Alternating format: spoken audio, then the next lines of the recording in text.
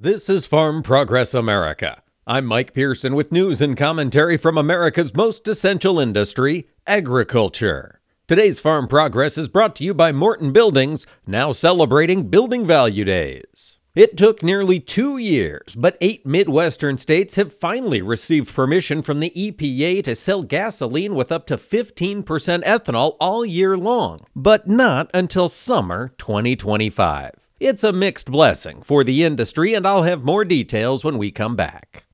Hi, this is Max Armstrong here to remind you that the Morton Buildings annual sales event, Building Value Days, is on now till the end of February. That means you get the best for less. Morton Buildings are built stronger, last longer, and look better. If you need equipment storage or a shop for your farm or hobbies or even a garage, stall, barn, or storage for an RV, a boat, or vehicles, visit MortonBuildings.com to take advantage of their discounted sales event pricing. They use quality materials and expert craftsmen with an industry-leading warranty to ensure your addition is enjoyed by generations to come. And they have thousands of satisfied customers. I ought to know. I am one. Don't wait to take advantage of the Building Value Day sales event. Visit MortonBuildings.com today.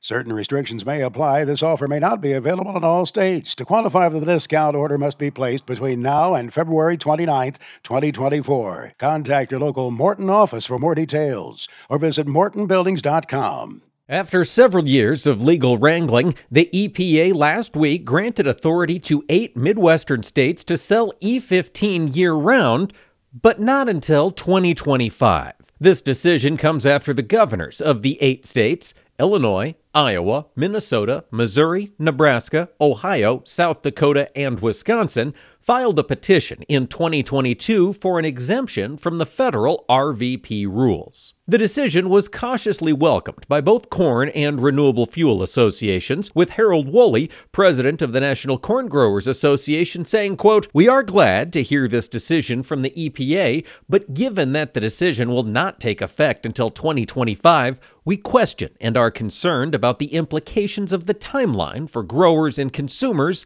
this summer." For 2022 and 2023, the Biden administration had granted summertime emergency waivers to allow the sale of the fuel nationwide. And Secretary of Agriculture Tom Vilsack told a crowd earlier this week that he expects to see a similar action from the administration later this spring. Joshua Shields, Senior Vice President of Corporate Affairs at ethanol producer POET, is one of those pushing for year-round E15 sales, saying E15 reduces America's reliance on foreign oil, cuts emissions, and lowers prices at the pump. But to maximize benefits, he says, unnecessary and outdated federal restrictions need to be repealed.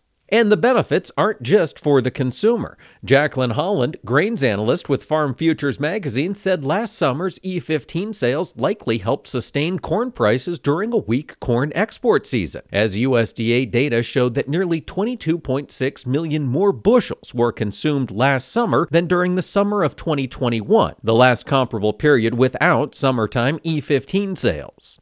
I'll have more when we come back.